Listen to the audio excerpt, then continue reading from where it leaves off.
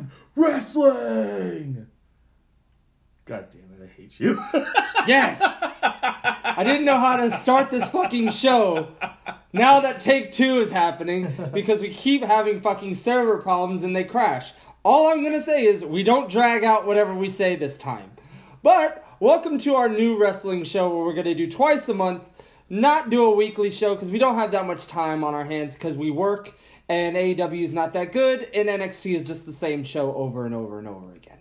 Well, welcome to the war on wrestling since we do nothing but obtain heat on the internet, especially Brian. Brian, thank you for that as well. Because I'm a boomer even though I'm a Gen Xer.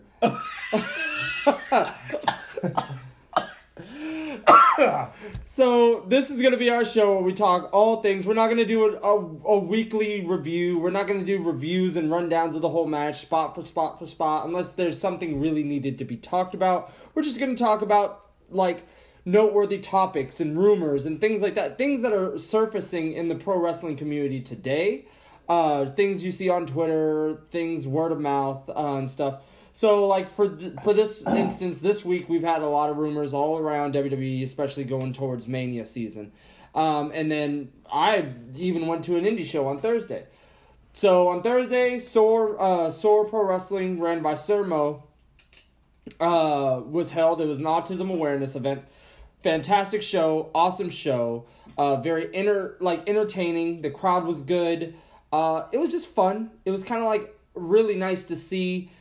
There's things for everybody. I saw Barrett Brown take on a great have a great match against some guy who looked like a carrot stick. It was like Carrot Top if he lost 150 pounds. Or laid off the goddamn steroids. That's what I'm saying. If he lost like 150 pounds. I saw Machiko, a friend of mine, a bartender of mine, take on Tennille Dashwood in a title match against a woman that Brian would be a fan of. Like, I'm not even sure what her name was. But it was like this scrawny black woman that kept patting her weave and she kept looking at herself through the belt. She walked around the ring the whole match, played the heel, did her little strut, came in and ended up retaining her title by heel tactics, just rolling it up at the very end off a good little spot. But it's old school the way it was, She man. sounds fierce. And then I got to see a good friend of mine, Jay, wrestle against Cheeseburger, who... Jesus Christ. His name is... He was... I didn't like him in ROH. I don't like him now. I just liked how at the end of the match, because they did that a lot at that show where they hugged and shook hands and stuff. He did the spot, but then he turned down and beat down Jay. Like, you know. I was dumbfounded to find out the wrestler that calls himself Cheeseburger's a vegan.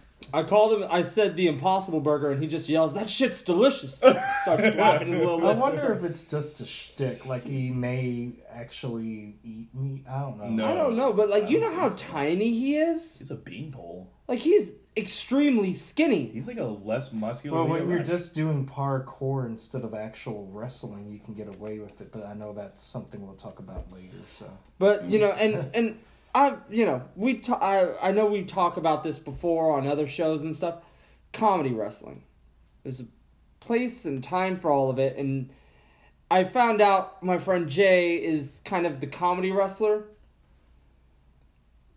But at least he can wrestle. You know, like, he wrestles a match, but, like, what's y'all's take on comedy wrestling? see, comedy wrestling's fine if eventually you actually wrestle. Hit a drop kick, have a match, try to win. But, what, Orange Cassidy does? He doesn't wrestle. He pretend kicks. I saw a clip that I commented on, got a little heat on, that he was wrestling like Brian Alvarez, which I didn't know he was a wrestler. I thought he was like a rumor guy, sort of like, the Wrestling Observer type of person. But apparently he used to wrestle, or maybe he still does. I don't know. But he wrestled Brian Alvarez. So Brian Alvarez was like, they were trying to go to the ropes and do where the guy falls to the ground and you jump over them and you crisscross and all of that. Well, of course, Orange Cassidy, instead of doing a sunset flip, he just sort of kind of sits down real gently and gets under Brian Alvarez's legs and just scoots under his legs really slow. And, you know, God, but do you ever actually wrestle? Or, you know, I don't think he talks either. So, I mean, it gets attention. It's fine. It's just not wrestling. I don't know what it is. It's something else. But, you know, do some of that because maybe you were brain damaged. And, like, you go in and out of, like, I'm a wrestler and I'm wrestling. Then all of a sudden your head gets hit. And then you start pretend kicking because you don't understand what's going on. That could be something. See, it's like Festus. It's like Luke Gallows' character. As soon as the bell rings, he turns into this monster. But he's like a brain-dead, like, hillbilly that is just kind of like a lost soul. And then when the bell rings, it starts running through people. What's your favorite color? Yeller. Yeller. Hell yeah, brother. You want to put me up in that yeller? God. But Christ. But, you know, SOAR Wrestling is a DFW promotion. I loved, me being a special ed teacher, I loved that it was an autism awareness show. It was really good. They did a really good job putting on a good show. The ring was really scary. It looked like it moved too much, like it whatever. There was no mats around the ring either. And they held the big King Mabel Battle Royal. And so I'm watching and I'm like, you know, this shit's going to hurt when they hit the ground because it's all tile. Like, there's no mats to protect them. Like, there was some scary shit. Like, I remember Rob looked over and he goes, I think that's going to hurt. Well, and kind of backtracking a little bit, I was watching old Bret, a lot of Bret Hart's old footage from when he was wrestling with WWE in the 80s, like, was it early, late 80s? They were working in the Garden a lot. They didn't have any mats out there either. So, there's that whole concept. Yeah, but see, that was then. This is now. We've evolved. We want to protect our talent. But one takeaway from that whole show, though, other than everyone doing a really good job, putting on a great show, Gregory James looks great, too, by the way. Oh man, he looks good. He looks that dude.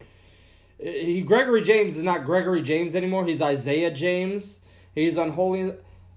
The one thing he needs to work on is not do his little taunt pose after almost every other spot, like his Marilyn Manson little pose. But the dude, really good. But that's not my takeaway. My takeaway is there was a guy in the Battle Royal built like Ridge. He's 6'4", 6'5", built like Ridge, but a little more stockier. And looks like Dwayne Wade in the face. The guy looks like money. I told Alex, friend of ours, who does the Cheap Popcast with Rob and stuff. They sat right in front of me. We had the same thing. Put a rocket on his back. That dude just needs to get signed by NXT, and he's money. There's something with it. It's the same thing I said with Athena and Keith Lee when we saw him in MPX. So just like you look at him, you're like, they got it. I don't know what it is, but they got it. That dude was chiseled from stone. Looked like a god. Like he was just he didn't do much either. But you know something's there. You just got to get him in the right system. So I'm going to figure out who the hell that guy is. And that's going to be our guy we follow. It's just going to be that project. He could be like a black Lars Sullivan. I'm just kidding. Will he have a mentor Let's go, named Mitch? Let's go, Mitch. Brian's too busy looking at the Democratic debate. No, I was seeing something John Cena apparently accidentally texted a fan or something. I don't know. I don't think that's accidental. How do you accidentally text a fan? I don't know. I didn't read it enough, but I'm refocused. Maybe we already did this show once, fans, so I'm like trying to like re-engage. So instead of being a heel and ignoring us, Brian, please tell me, because the broad question was asked on Twitter, and we've kind of ran through this on our own, like we talked about it before. Who do you have as the best heel in wrestling right now, and why? I have 3 people that are all pretty close. Either but one you of them gotta could pick be, one. Yeah, it could be the person, but I'm gonna pick one, and it's Randy Orton, because Randy, over his whole career, has lived being the Viper. Even when he's a face, can you really trust him? And just the work he's been doing recently, when he's engaged, he's incredible. When he's bored, he's boring. But right now, he's not bored. what he did to Edge, that reunion and them hugging, and I was like, oh wow, so Randy really is embracing this baby face. Then he just beats the hell out of them, including his damn neck. I'm like, oh my god, he's taking a chair to his neck. I mean, even if something goes accidentally wrong, the guy's crippled. Like, you know, and as on a quick aside, at the Rumble, I was hoping Edge didn't come out when Brock was doing like the Suplex City to everyone, because like if Edge takes one of those Suplex Cities right on the back of his neck, that could have been really bad. So fortunately, Brock got eliminated before Edge came out. But anyway, but Randy Orton, I think he's great. The thing he did with AJ Styles, where he faked his like maybe career-ending injury, I was actually getting emotional. Like, this guy that's really screwed up his knee, maybe. And, you know, it was sort of reminiscent of Roman Reigns when he came out. All of a sudden, the crowd started chanting, "Thank you, Randy, thank you, Randy." And AJ kept on needling at him, so I'm thinking, okay, well, this is still an angle of AJ still going at him rather than just getting out of the ring. And then when Randy hit that RKO, I was like, the good Randy's back. I like how he stomped on that knee, too. He's like, ha ha, and starts laughing and shit. Randy is brilliant when he, like you said, when he's motivated, he's brilliant. Yeah. JP, who you got? MJF. The guy is himself on and off the stick. He comes off the very snobby, arrogant schmutz that he is. He's got a heater when he doesn't need it, but he has them anyways. Why? Because why the fuck not? It's the same thing that Michaels did with Diesel, same thing that Hunter did with China. So if you're a heel, get more heat. Fuck it. Why do you think we got Brian? Yeah, we need a gay black man to be the heater. Wait, is he a Democrat or Republican? Oh no, he needs to wear a MAGA hat too and just be totally convoluted. Oh my god. It's a Larry David episode. I don't like people, so I'm just going to wear this to get it out. But, so back to Alex and Rob real quick. They were telling me all about it at the Source show because they went on the Jericho cruise. MJF did not break character like you said. The whole cruise. That is awesome. I love guys who could do that, but the problem I have with him is he's still loved. Like, people really, really like MJF, and people go out of the way. They want to be treated like shit. Like, it's almost like it's not comedy, but it almost is. They're becoming part of the show. I remember at an autograph signing, this woman walked up, and she was rather big, and he was like, "You're going to have to pay for two. You're two people." And she didn't throw something at him. She laughed about it, and they took their picture. So it was like, you know. See, but see, that's brilliant, and you want to like him because that's brilliant that he comes up with that. See, and I love MJF. I think he just needs more time. I really, truly think he needs more time to find the nuances. Because Brian was explaining to me what he was lacking. And Brian, how did you word it? I think he wrestles like a face.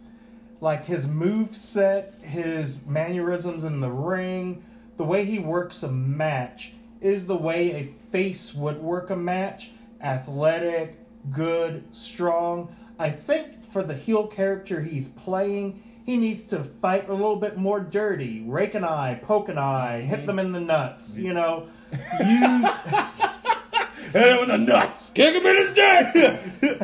You know, use your heater. Like, you know, maybe I can do it by myself, but why am I going to? Hey, Wardlow, you beat the hell out of him. Then I'm just going to roll him in the ring and pin him. You know, just do some more of that, because I think, you know, when you see that he has all this talent where he could do it himself, it's kind of like on NXT with the Undisputed Era. All of them are so good, you know, they're kind of cool heels, but what's really heel about them? They don't cheat much. No, and see, that's the thing, that like their whole shtick is just the numbers game, but MJF, he just needs time. He's what, 23, 24? A fucking stud. He's just give him time. Mm-hmm. Goodness, give him time, and he will be the top guy. But right now, because he is loved. I got Baron Corbin as my guy because Baron Corbin's MJF is old school where he plays the character in and out of the ring, in and out of the promotion, and I like that about MJF. But my thing is, like I said, he's loved. Baron Corbin is not liked. He could wrestle. He cuts a good traditional heel like promo. He makes the fans like okay. And there's times where he will get you invested because sometimes he'll be like, he'll play that humanized guy and then he'll shit on you just because like, oh, you actually believe me? No, the hell with you.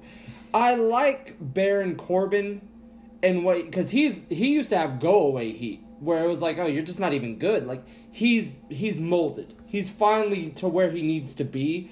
And I know he's in a not attractive angle that's been going on for 9 months and 2 babies later and with Roman, but he's a great heel and right now he's the best now that Shane McMahon's off TV.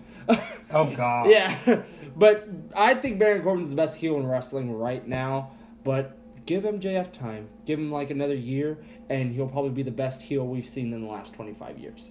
Like cuz you want a heel where the fans just don't like him at the sight, sound, anything of him. Like, kind of like how Punk was with the Straight Edge Society when the crowd was like, we fucking hate you. And he would look at people, he's like, got him. Like, you want that kind of heel. Also kind of like how The Miz has always been his entire career. Like, it's like, you can't stand the guy. He's an obnoxious prick. The thing was, Miz was so facey outside of the business that people liked him. Like, I mean, now he has a show with his daughter. He plays the heel now, but he's a total babyface in his television show. Like Miz, there's some glaring hole. Miz was never the top heel, and But see, you're never gonna get heels like the good old days. Yeah. Where I don't know if we should call them good old days because people actually bought razor blades trying to cut the heel wrestler as they walked to the ring for a match back in like the territory days. Oh, you mean Puerto Rico? I was like, watch out, you get stabbed in the back, dead. Yeah, Bruiser Brody all over again. Like maybe those days don't need to come back, but heels and faces weren't in the same locker room. They wouldn't ride in cars together. They had to keep it going all the time because of kayfabe, and that's why I like MJF. I mean, you named everyone on all 3 were mine, and I had all those 3 in my list, so I just went with RKO, Randy Orton. Yeah. So, talking about this also goes into something you were talking about with MJF's wrestling, about how he wrestles like a face, but he's also that new style of wrestler where he has a lot of work to do in the ring. Period. I think he's a solid worker, not a great worker, not a good worker, but he's solid. Like mediocre? Yeah. MJF, the character, brilliant. Anything in between the ropes, he's real iffy and questionable about.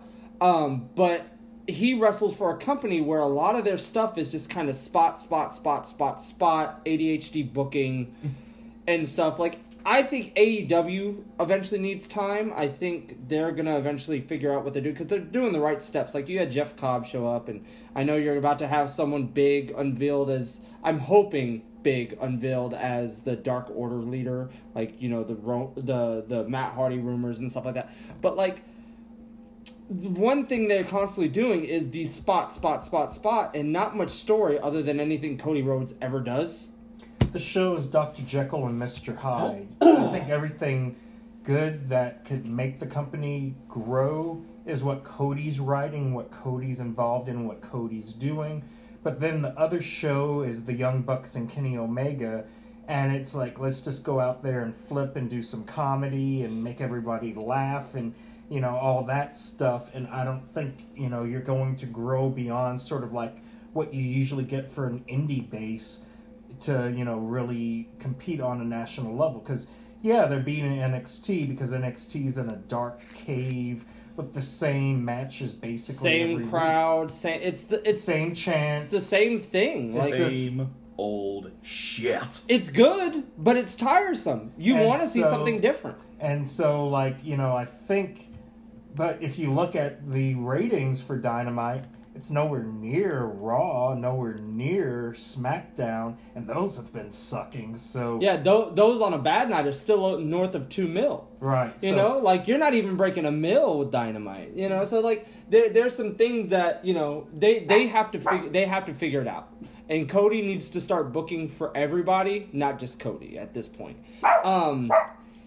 The thing that I've taken away from this week, because I saw a video online of The Undertaker having a talk with two guys. One of them is Bayley's boyfriend, and one of them is this great, arrogant character. I can't think of his name, like Ricky Starks or something on NWA Power. Love him. Honestly, my favorite character in NWA Power. But he had a talk, and he was talking about, you do your flips, they're going to call a backflip and this and that, but you're lacking the story and the finer nuances of wrestling. And he was saying, like, what do you do? Like, what do you keep doing at that point? And that's the problem with wrestling today. And I agree with him. I agree with him 150%. And the internet now is starting to go after The Undertaker, be like, well, The Undertaker doesn't know what he's talking about. He doesn't understand wrestling nowadays. Well, I'm sorry. Wrestling, to me, growing up, was about larger-than-life characters and stories and iconic moments and things you remember. Not 90 flips and a clothesline. And, 38 false finishes. Like, that's not wrestling to me. And what's y'all's take on what Undertaker said? Either one of y'all go. I think, obviously I agree with the Undertaker, and, I think someone called me a boomer, I'm a Gen X or whatever, but, it's, you used to be able to engage the crowd and make them pop with something as simple as a look, as, picking up the almost dead opponent for, one more move that you don't even need to give them because you're a heel and you're just trying to rub it in. You don't tell stories like that anymore. They're trying to tell stories with just their athleticism. And, eventually you can only do so much parkour before your body breaks apart. And no one's going to appreciate it because, like the Undertaker was saying, after you do the backflip, then you have to do a backflip with a twist. And now you have to do it through a table, and then you're going to have to set the table on fire.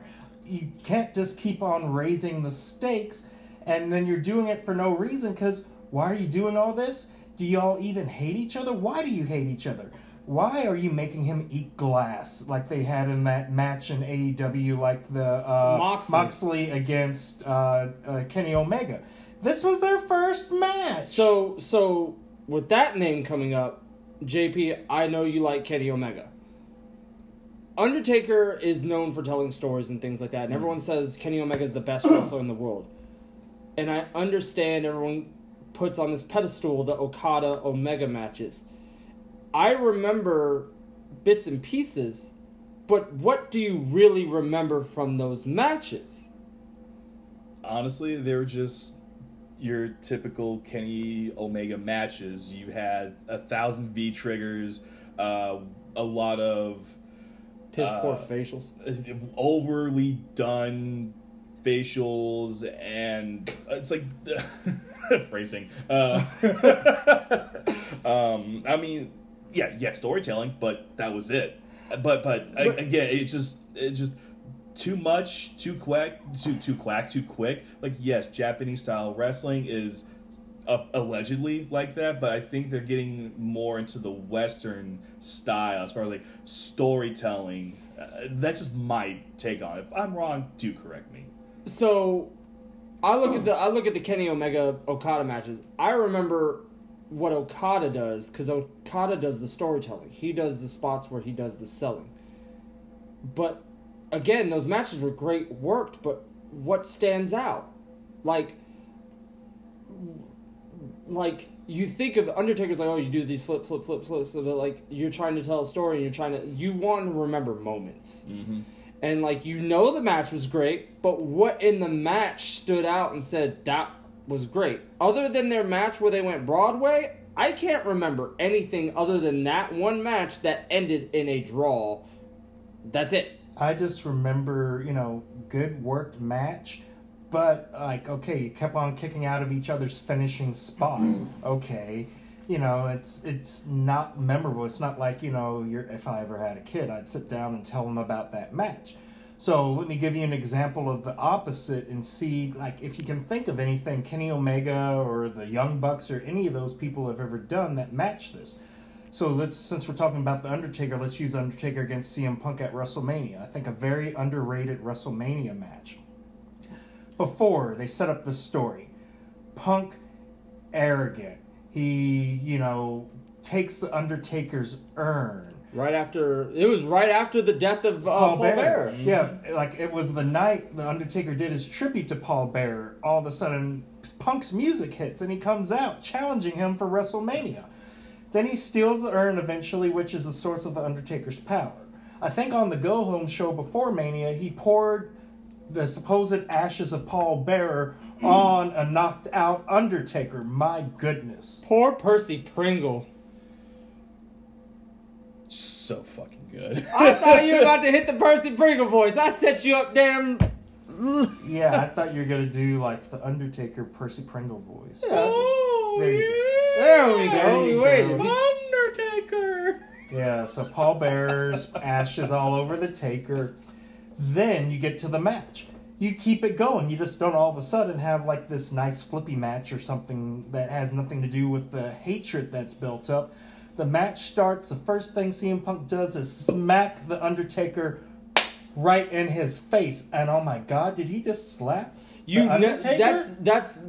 That was instant heat magnet, because Undertaker is the Undertaker. No one disrespects someone like that, and that's kind of that's right there off the bat investing. Right off the bat, it's the Undertaker. But period, I don't see wrestlers disrespect each other like that. When they start a match, you lock up, you whatever. You slap him in the face. My goodness. Okay, Boomer. Yep. And then he does the old school on Taker, and then the story kept going. So at a point where the Undertaker's about to do the last ride, Punk has the urn. He hits the Undertaker in the back of the head, and yes, I'm still gonna hit myself in the back of the Sell head. it, fall out of the chair. With the urn, and then he covers up the Taker, does the Taker pose with the tongue out with and the tongue out, and I think, oh my God, he's gonna pin him. And the crowd started thinking that too, because everyone got on their feet, thinking they're gonna see history. No, the Undertaker kicks out. He tells a story, comes back, hits Punk with a second tombstone, because Punk kicked out of one, but he couldn't kick out of two. And you had a great story. And basically, I just remembered, even though I haven't seen that match in years, the whole match, for the most part. You remember spots. You remember spots. You remember the story. Because of storytelling, not because of anything really physical they were doing. This goes to a different thing we talked about earlier. I remember Dean Malenko putting on great work matches. I don't remember any Dean Malenko matches. There's things like that. You could work great, but sometimes it's what do you remember? What's the lasting thing of this match? He could do 1,000 moves or whatever. He's supposed to be the man of 1,000 holds. Yeah. The only thing I remember of him was when he came out in a mask as, I think he was dressed up as Ciclope or one of the WCW Mexican wrestlers.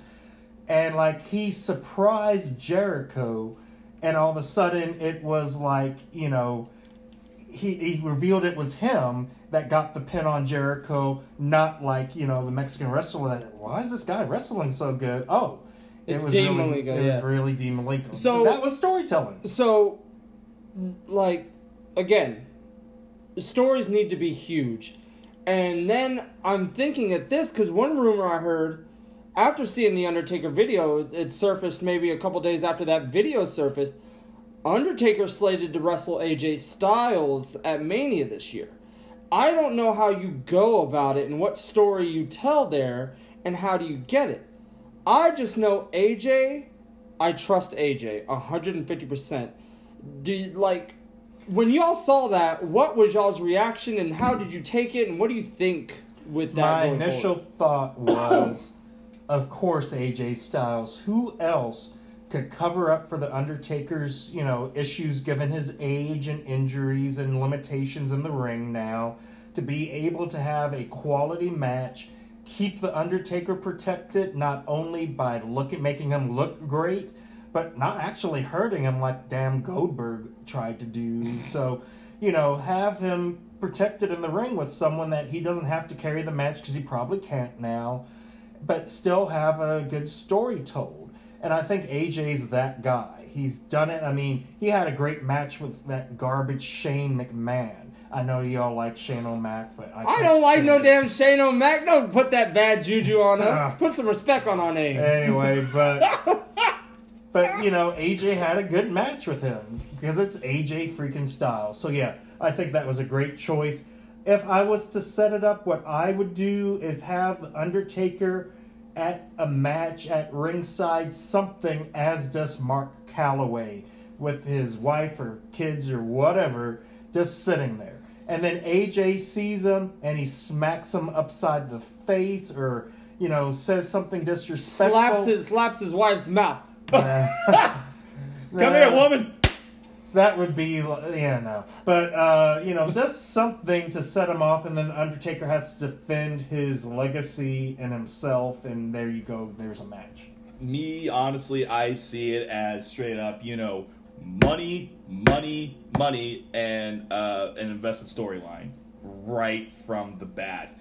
I don't know if AJ would do anything as heelish as what Punk had done. If he does do something different, which I do not doubt that, because AJ is that intelligent of a storyteller and a man who's been in the business definitely as long as he has. He knows how to work these things. As a knowledge base goes, I know him and Undertaker will sell and tell this story from the bat, and I'm waiting for that. Awesome. Yeah. See, I agree, and again, just like Brian said, AJ is probably, and I know people were like, "Oh, it's so mega, it's this." It's a coin flip right now. Best wrestler in the world, and maybe best wrestler since, other than Kurt Angle, but AJ Styles and Okada are the best wrestlers in the world right now. Don't care. And AJ, and everything he does is gold. You think of matches with Cena, Shane. He makes everyone look good. Because he's that amazing, and I trust him. And like you said, he has the knowledge. He's been around the block a while. He's that savvy vet now. Mm-hmm. And then Undertaker, who has the old school style. I think it's well. I'm more curious to know if they can do it right and how they go into it and what story they make of it, other than the shit they're doing now. Because now we have, Goldberg just showing up on a SmackDown demanding a Universal title match against The Fiend? What does that do? What's... I kind of figured out what the payoff could be, but, what's the point? Why do we get a Goldberg Fiend match out of thin air? To prove the old guy can still, hang in there with the young studs and still do the same old shit he did in WCW? That, and then probably some Saudi prince is like, oh yeah, I remember Goldberg when I was a kid. Bring Goldberg back. I want to see him. So it's the Saudi matches don't kind of fit into the arc of the storytelling otherwise. That's why I wish they wouldn't do so many of them, but they're on the take. They got the money, so here we are. So I don't know. It's make it like a house show where none of the stuff counts. But since they're advertising it and, weaving it into the overall storytelling, you have to do something to make it make sense. They could have done it easily. Okay, The Fiend keeps on liking to feast on old timers. I remember he killed Jerry the King Lawler. He did some other stuff. With the Odies. So, okay, you just have Goldberg come out. Maybe he's, talking about something random, some charity thing. Yeah, not even talking about wrestling. Yeah, and then he gets blown back. I'm here to talk about breast cancer awareness, WWE. We do such great charity work with whoever, Komen for the Cure. And then all of a sudden it goes red. And here's the damn Fiend, and he gives him the mandible claw and chokes Goldberg out. Well, okay, easy. Now Goldberg's pissed, and he comes back and he wants a match with The Fiend. The end. But they didn't even bother to do that. It was literally like, oh, Goldberg's on TV. Oh, there's a match. Here you go. And see, this stems my next question. Is the Saudi Arabia shows, like, are these crown jewels and greatest... Are they affecting the long-term booking? Like, Yep. are they getting in the way? Like, In a sense. so there's pros and cons. The pros are you could end up with the Mania match, which I think is going to happen. You get your Roman Reigns versus Goldberg, which is a bigger money match other than Roman and Fiend. Like, let's be honest. Goldberg is an icon. Roman is the face of WWE now. It makes sense. I get it. I'm behind it. Special guest referee Hulk Hogan. And then, like... Sponsored by PetSmart. Jeez. And then, but like, you know, but then you have these like you had Braun win the Greatest Royal Rumble and then Gallows and Anderson win this tag team thing, but there was no big payoff there. You had the guy who won the Greatest Royal Rumble never even appear on fucking NXT, and apparently he's an NXT signee, the Mansoor or whatever. Yeah, his name is like Mansoor, like that just sounds bad. Mansoor. Oh, God. Sounds like he needs to go to a clinic. But like, you know, I don't get these Saudi shows, and I understand it's the sweet, sweet Saudi dollar, which apparently half of it hasn't even been paid anyways. But like, yeah, They got trapped last time. I wouldn't go back. hell no, I wouldn't go back. But you know, this Goldberg thing really kind of just irks me because it is out of thin air. Like, it is. I understand what you want to get to, like we said, but at least have a build, like you said. Just be a reason behind it. And it's like, you want it to feel important. Now, you know, some people feel a little more important than they do others, and you have people who are full of themselves who really aren't that good. What's your take on Becky Lynch? Because I am tired of her. Over fucking rated pure shit. Now, see, there's some upside to her. I just don't think she's as great as, like, they're booking her, or that maybe she thinks of as herself. I mean, if I was rating current women wrestlers, first I would put Charlotte Flair.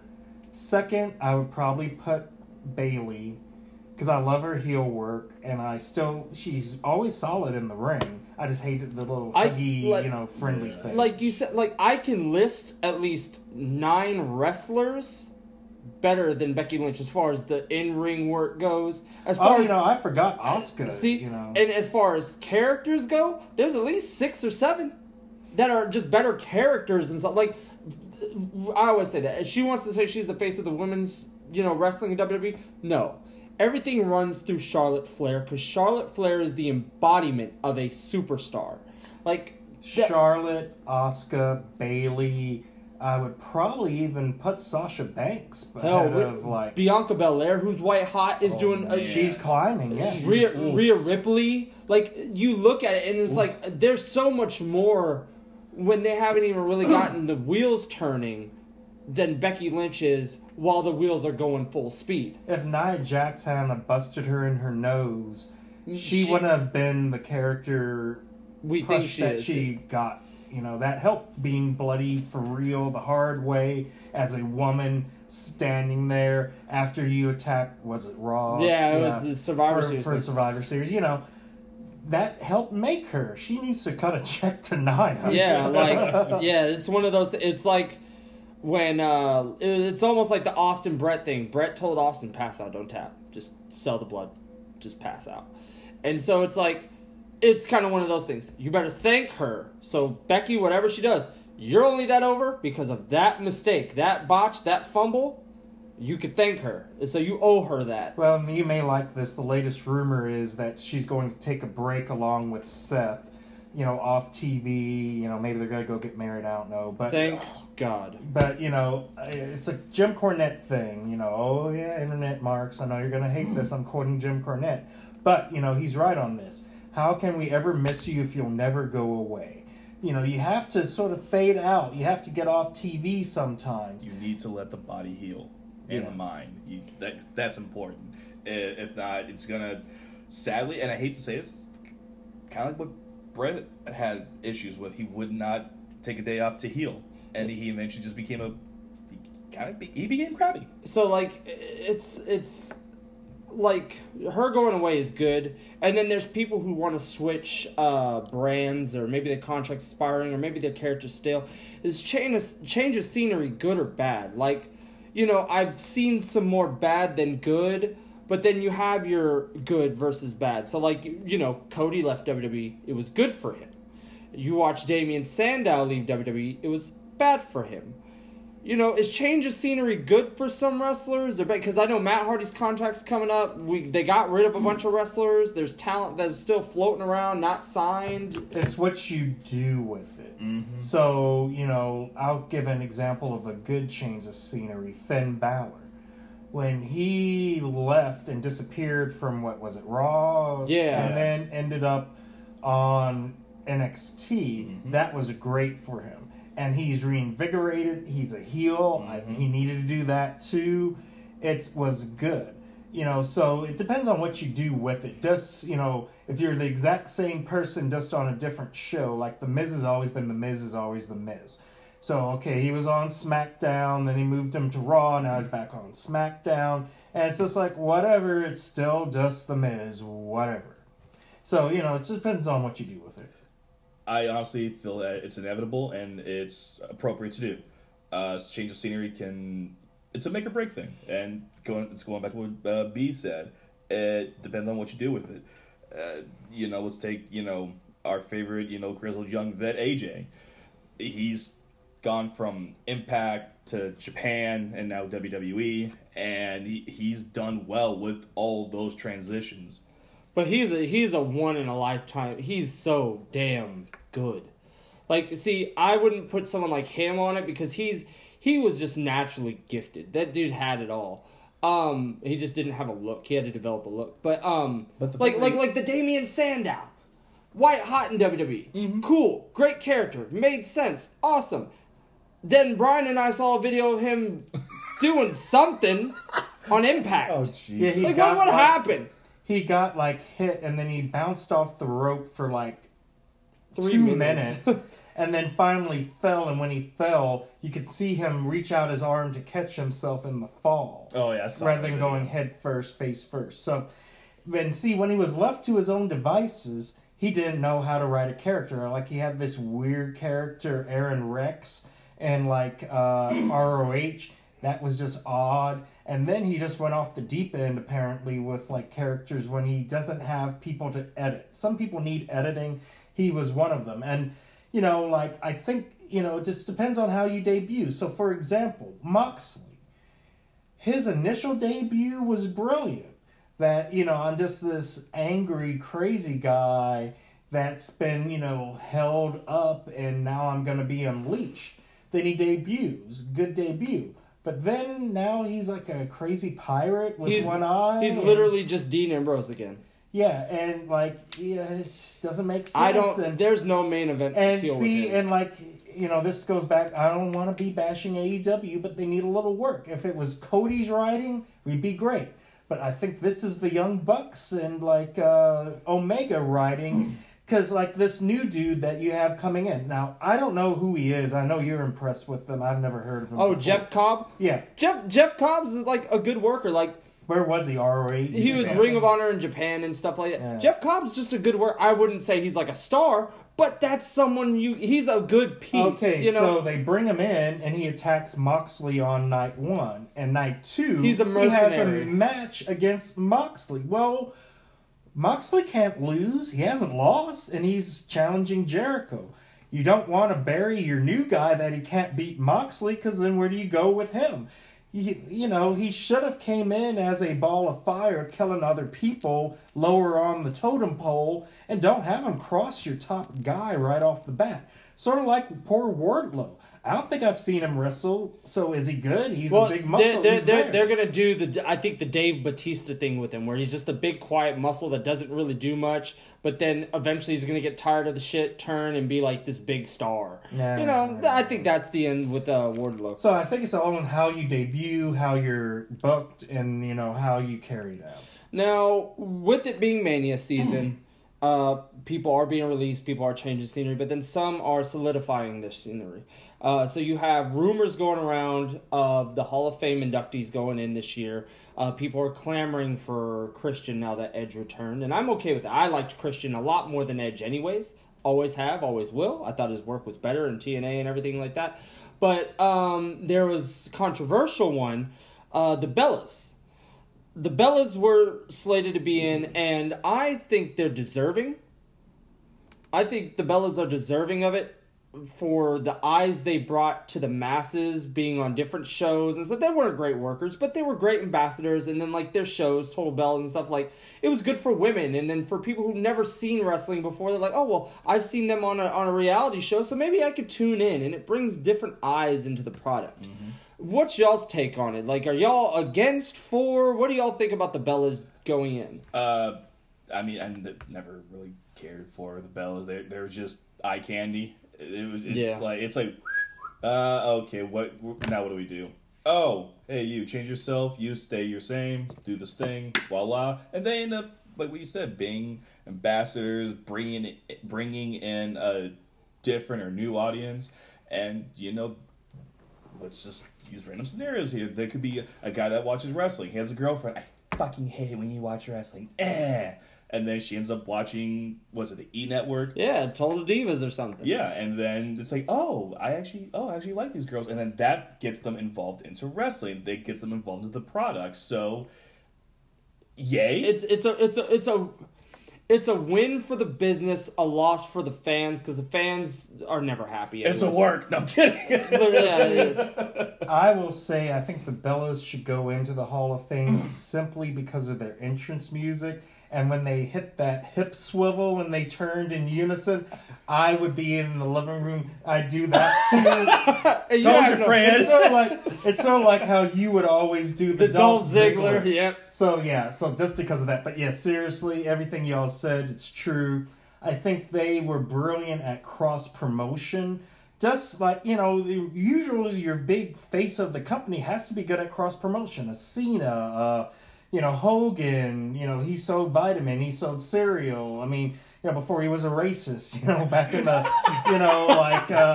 Great Hogan, American. what are you doing? You can't spread. Oh, never mind, we're good. Yeah, in the Great American days, he was a hero. And the Bellas, bought in, like, no one on E! would have ever watched professional wrestling because it's a totally different network. But having Total Divas and eventually Total Bellas, they invested in the people, so they wanted to see, let's see their day job, and there it is. Yeah, and then the other one, well-deserved. I've been saying this since October, November, because we knew it was last year. Well, Jushin Thunder Liger is rumored to be put in the Hall. Wrestle Kingdom in January at the Tokyo Dome was his last match. It was his farewell, and he retired. And people were sitting there like, well, he never wrestled for WWE. Well, the dude wrestled in WCW. He was in the first ever Nitro match against Brian Pillman, Brian, what did you say about that match? It's one of the best matches. It was if you were, 5-star matches, and it was just like on a TV show with a rookie and Brian Pillman. That showed the genius of a Jushin Thunder Liger. And he's an icon. He's been around forever. He's one of those instrumental pieces when you think of pro wrestling. He's one of those guys. He's been the same guy forever. He's the Rey Mysterio of the East. And, icon, consummate professional, great matches. Like, when I saw him, and that's the other thing, he radiates big deal. I saw him at the G1, and he came out, and it was just a throwaway 6-man tag match. But when he came out, you just felt the importance of this guy. He radiates charisma, and just it was awesome. He's the goat of goats. He's amazing, and I would be nothing more than happier if he went in. It's a no-brainer into the Hall of Fame. Yeah, he's one of the best iconic wrestlers of all time. With that being said, the last 10 minutes, I want people to get to know us a little more as we go on and where we come about. So our personal top 10 doesn't have to be anything to do. Your top 10 favorite wrestlers of all time, no matter what. Brian, kick it off. Okay. Number 1, Rick the Nature Boy Flair. Woo! Yeah, he's an icon. I remembered him back in the Territory days. you know, the old thing, you know, how can we miss you if you never go away? He would just show up occasionally because he was basically touring all the territory. So he shows up in Texas to take on like Kerry Von Erich, and you knew something important was about to happen. That music hit, and you see the world's champion is on your television because you don't usually see him. Something special is about to happen. That was Ric Flair. He was the master of it. Bret the Hitman Hart is number 2. I think he was the person that made wrestling serious in the WWF at the time. Because I was a WCW fan, and because they actually wrestled where Vince McMahon had all the cartoon characters. Well, then unfortunately WCW decided to copy them, and they ruined themselves. But Bret Hart was a wrestler, so I could get behind him. And it wasn't, you know, even when he wrestled like the Pirate or the guy that was like the Tugboat, the Repo Man, took his glasses and repossessed his sunglasses, and that was a thing. It was great to see an actual wrestler do it in the ring. Hollywood Hulk Hogan would be 3. I hated Hulk Hogan when he was the face and the yellow and hurt all my Bobby Heenan people I loved. But when he was a heel with the NWO, awesome. Macho Man Randy Savage. Ooh, yeah. Yeah, especially when he was with Miss Elizabeth and he was that unhinged, crazy Savage that did like the interviews, and with Mean Gene that, okay, he was on crack if there was such a thing as crack back then. That Randy Savage, brilliant, one of the best. The cream rises to the top. Yeah. Yeah, and then number 5, Jake the Snake, just diabolical in his heel days. You know, when he like pushed down Miss Elizabeth, people jumped the railings to get him because they were so pissed off. And then he had Savage tied in the ropes and had the Snake sink his teeth into Savage's arm. One of the best like remembered moments of that era of wrestling for like the shock value. Like NBC even blanked it out because like in replays, because it was like, oh, we can't have a snake biting someone. Midnight Express is number 6 for one of the best tag teams with Jim Cornette. Great heel work. Always, even when they lost, they would put over the baby faces as being this brilliant, strong team. Yet they still had their own wrestling moves and were able to cheat. It was great. NWO as a faction, number 7, tied with the Four Horsemen, with the Barry Windham version of the Horsemen. Great factions. You could believe it. You really thought they controlled everything. And the NWO before they got like 20 people in it. Number 8, Mr. Perfect, Kurt Hennig.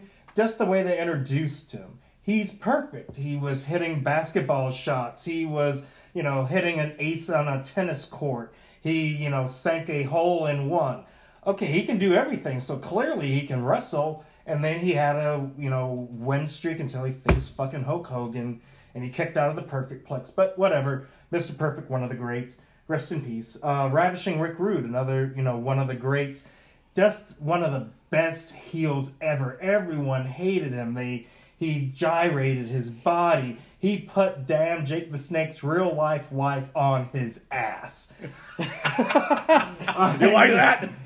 You like that, you fat, disgusting slob? Yeah, he was perfect. He was great. And then last, it's a tie between 2 people that never really had a lot of great in-ring accomplishments. But Adrian Adonis, because he was the first representation, even though it was really stereotypical, of what you would consider a gay person, and me being a gay guy. I appreciate that when I was a little kid, so I would always bring out a flower pot and root for him because I was like, yay, he runs the flower shop. And I'm sure my parents were like, oh, God damn it. Told you, Fred. And then Kamala, because there weren't many representations of black characters back then. Even though he was stereotypical, it was great to see. Well, that's always nice. Wonderful, wonderful. For me, it's a huge mix of international performers. Hart Foundation, early and late incarnations of them. Chris Benoit, great technician, great in the ring. The smartest man in wrestling, Lance Storm, from like his time at the Hart Dungeon to New Japan. Was it Dojo? That too, but there was a the J Cup, the World J Cup. a guy that you turned me on to, Steven, phrasing, Cesaro. Great worker, workhorse, like literally. Look up the dictionary, you see him. Dudley Boys. Great tag team in ECW, WWE. They knew what to do. They had it all. Another great stable that I like, Imperium. Just every individual is solid in their own way. AJ Styles, I call him a grizzled young vet because that's what he is at this point. A great guy, another workhorse, but in the ring, bulldog mentality. The guy's set. Aleister Black, another great international Euro wrestler. He looked up to Jushin Thunder Liger, and I love that. Raven, great work on the stick. The guy, just wonderful. I've loved the guy. And last but not least, Das Wunderkind, Alex Wright. I was actually surprised I didn't get a Jericho on there from you. Mine, real simple. Number 1, The Rock. It's a Kane's thing. You wouldn't understand.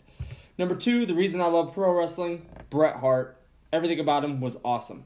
He was a larger-than-life star. Number 3, it was kind of me transcending with my age and watching him develop, was Jeff Hardy, beat to his own drum. The guy who replaced The Rock when The Rock retired or walked away was Randy Orton. I saw him miss a drop kick vertically over Bob Holly, and I fell in love with him there. And then Randy Orton became Randy Orton. Number 5, Hiroshi Tanahashi. I saw him at the G1, and it was like, he's like the Undertaker of Japan. You feel the energy as soon as he comes out. It's amazing. He has great matches too. The coolest guy in wrestling is number 6. That's Rob Van Dam. I love everything he does, although he's probably the catalyst of why we hate flippy wrestling.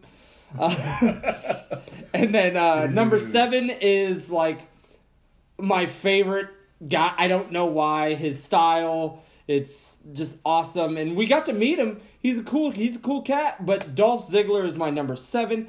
Number 8 is a female who, by far, my favorite woman wrestler of all time, that she really was something special and something different when you never saw something like this in women's wrestling. But Asuka, she was protected for 2-3 years. I love her and everything she does. Number 9, just like JP, I have Raven, very Shakespearean and Edgar Allan Poe-ish promos. He had a great style. He looked cool with his leather jacket. And number 10 is a tie. Taka Michinoku was a small Japanese wrestler that WWE signed, but he had great matches, and he was kind of like AJ Styles, where he was in a ring when he wasn't a comedy gimmick, and he made everyone look really, really good. And then tied is a friend of mine, and we've been watching him down here. He's a local guy. He's doing awesome. But Keith Lee, proud of him. He's a fellow Pokemon trainer, too. I can't wait to see what he does when he gets to the top, because he's getting there pretty quick. But that's my top 10. And guys, I'm looking forward to doing the show twice a month. We'll probably do it. We'll get our, predictions, our draft and everything. We'll have all the boys. We'll have the Mikeys, the Tophers and stuff on it. But this wrestling show is probably going to be us 3 going forward. But you'll catch us twice a month. And you can follow us on all platforms of social media at 1334 Show. Brian is on there obtaining a large amount of heel heat on Twitter at whatever his thing is. Just follow the show. The Brain TX. And then JP's on the ice hockey rink. I am ending the show before we fucking crash the audio again. He bids you adieu. Dig it!